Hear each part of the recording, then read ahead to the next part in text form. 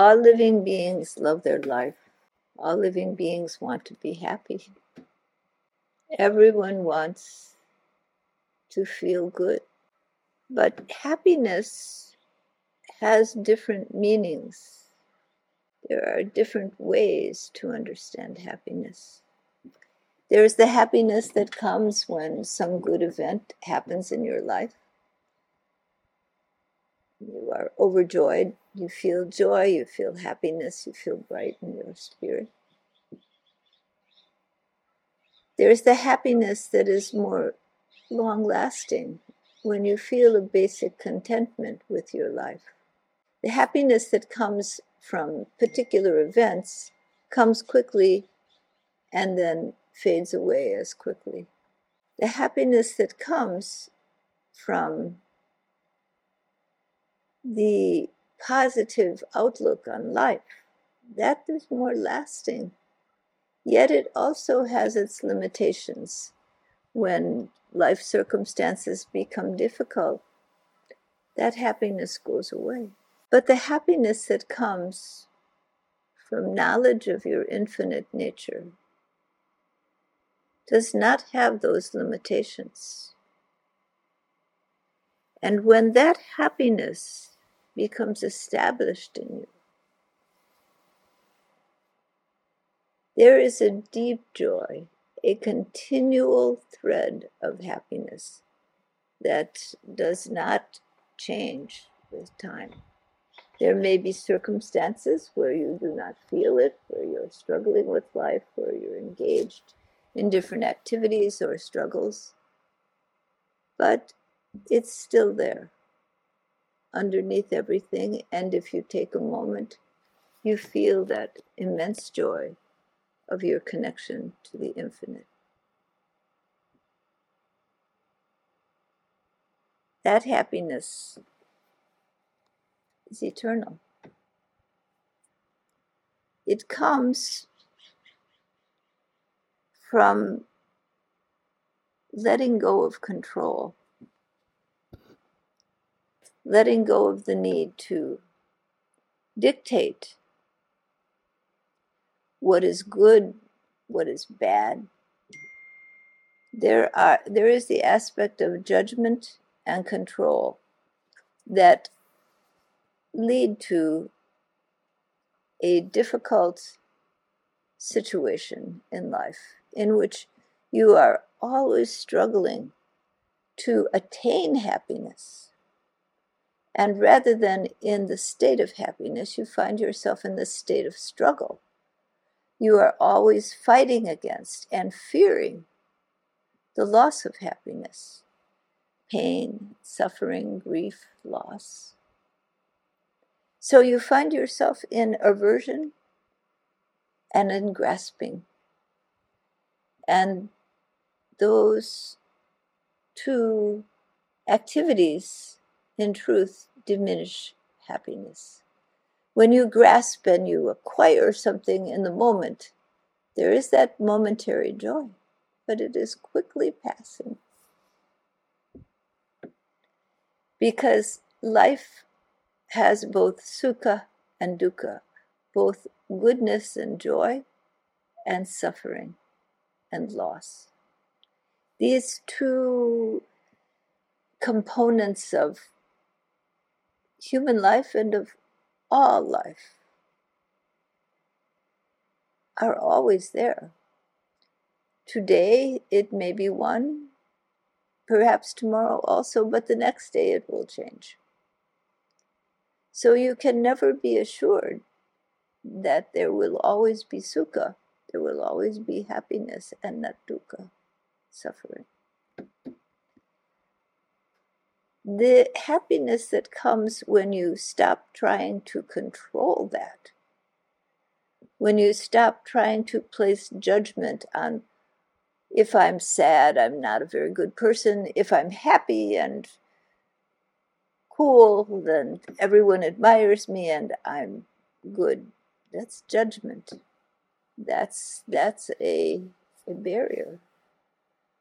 It keeps you stuck, always trying to be something, always grasping to be something.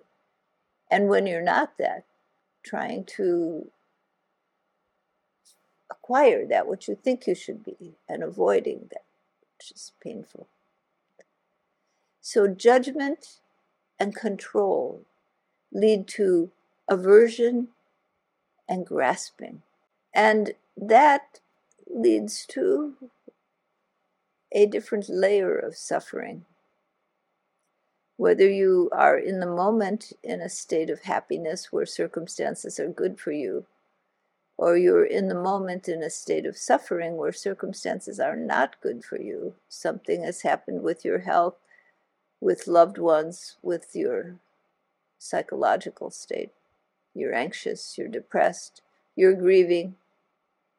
Then what to do? The happiness that is more real, that is more lasting, comes when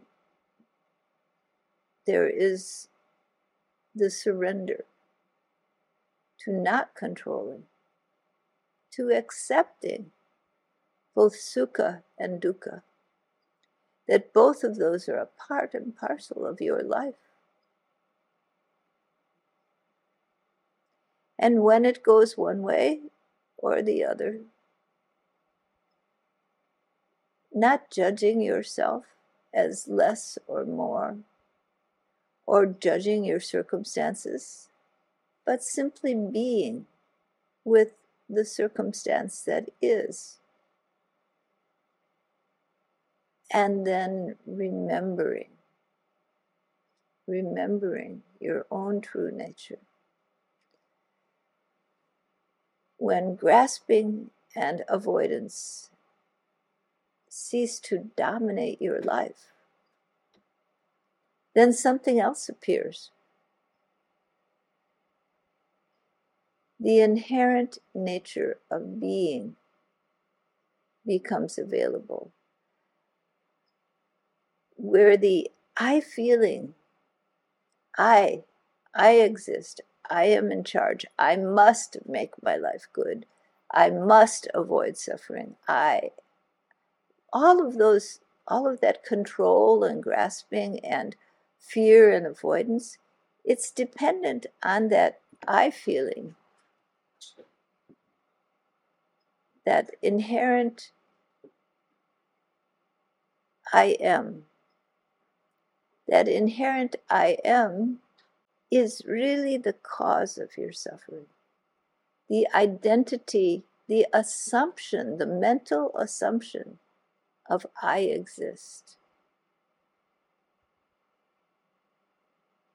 When there is a body, there is a mind, there are activities, the mahatattva, the I am feeling, becomes larger.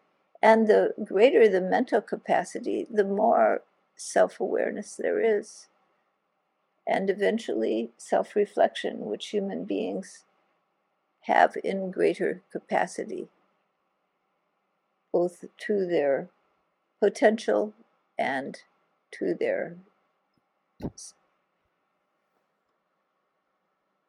destruction, this self-reflection capacity. But if that self-reflection capacity can be used to recognize that this I feeling, this fundamental assumption that there is somebody different from everybody else who exists uniquely, alone,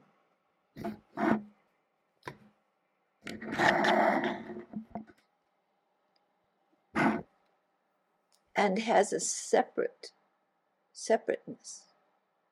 This is the fundamental cause of the need for grasping and the need for fearing. But when the realization comes, the understanding comes, both as an intellectual understanding and as a deep heart understanding, that I feeling is not separate. that self is composed of infinite being. It is Parama Purusha composing that I feeling that you have.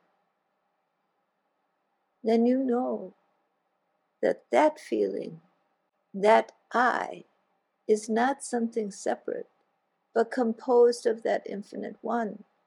And you realize there is no I. It's a mental projection, because there has been experience with body-mind incarnation.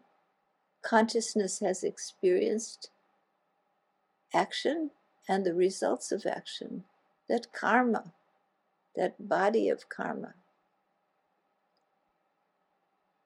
exists in the cosmic mind. But the assumption comes that it must have a separate existence, an I feeling. This consciousness which is in this body and mind is a separate from the consciousness in all the other manifestations of existence. That very understanding, that very idea, is the primary building block of the whole structure which causes suffering. And if you pull that out, like pulling out in one of those games where you stack the blocks and you pull out the bottom, then it all comes crashing down. So where to look to pull out the key element of your suffering is to dissolve that I feeling, to recognize that the infinite one, your Baba, your beloved, has embodied in all of creation. And that means has embodied even in this I feeling and in this body-mind structure, this basket of karma that you know as yourself is really one of the many myriad of manifestations within the cosmic mind, witnessed by consciousness, by being, known by being, known by the infinite. Take a moment to feel, to recognize that where you have thought there is an I, an individual self, there is only that one, that cosmic one, dancing in the dance of creation, appearing to be the uniqueness of your body, mind, and your reactions to past experience. Appearing in those forms, the infinite abides, rather than where you have felt that I that does, that I that is responsible for all that you do.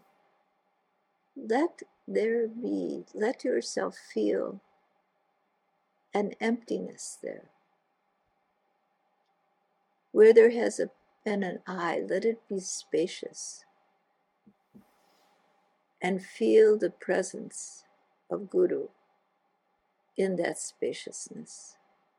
And let the spaciousness flow out into one eternal being. And then flowing back into you, into the formation of body-mind awareness. Let it be there within the infinite nature of eternal being. Where there has been an I feeling, let there be an emptiness filled only with the infinite love of the cosmos. Can you do that? Allow yourself to do that. The I is only an intellectual concept, an assumption, a false assumption. Let it go. Let divinity live where that I has been. Let go of your false belief. There is only one doer of all actions. There is only one receiver of all actions. The acts themselves are done by the one. The infinite Brahma is the one doing the action, the one receiving the act, and the act itself. There is no I in there. There is no individual in there. It is the infinite Brahma. You have simply been misled. You have a misunderstanding. And that misunderstanding is the block which holds the whole tower. All the blocks of aversion and grasping, and all of the suffering of human life in place. When taken out, there only is the infinite in sukha and in dukkha, in joy and in loss and sorrow. That one gently touches you, gently caresses you, brings you back to your eternal nature, melted into the infinite one. This is your birthright, your destiny.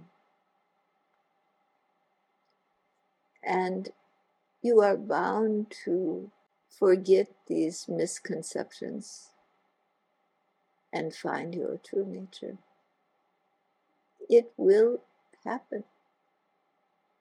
And it can happen now. It will only happen now. In the moment, moment by moment. This is where you become truly what you are. The little identity given back, given over to the grace and infinite love of eternal being. There is no one home. There is only the infinite playing in the dance of creation. And where there has been a person, there is an emptiness, a no me. And in that emptiness, where that locus of control has slept, has been believed to exist, there is the infinite. Out of the eyes is seen the infinite in all the forms of creation. Out of the ears, the infinite is heard. And to whom do these ears belong? These eyes belong, but to the infinite, to the internal Brahma. The food is taken, tasted in the mouth, tasted by that which has been embodied in the infinite into form. And what is tasted? What is the food but the very body of the infinite as well? You are surrounded in an ecstatic love. All you need do is let go of that mistaken belief, mistaken assumption of your separateness, of the separateness of all that is, and see the beloved everywhere, in you, in every breath you take, in every thought you have, good or bad. You approve, you do not approve. Who approves? Let go. Surrender control. Surrender judgment. Surrender your mistaken assumptions. Do you fear to step into this? Oh, I'm not worthy. I'm not able to do that. I'm just an ordinary person. Of course you are an ordinary person. If you thought you were something extraordinary, that would be a barrier. You are His completely. You belong to the infinite. Now it's time to let go, to accept the reality of what is. In this, there is an abiding happiness, a knowledge of eternal nature. It cannot die with the body. Things just change, forms change and change. But eternal being never changes, always is. That which you know as yourself is but a reflection of the self of yourself. Dissolve that small image into the great. This is not ego. This is surrender. Let it be empty where you thought there was someone. Let the infinite fill that emptiness. All you need to do is let go. Even of your fear of this greatness, even of your sense of unworthiness, your false humility. This is a deep sadhana. This is the very practice of your sadhana. Can you do it? Will you do it?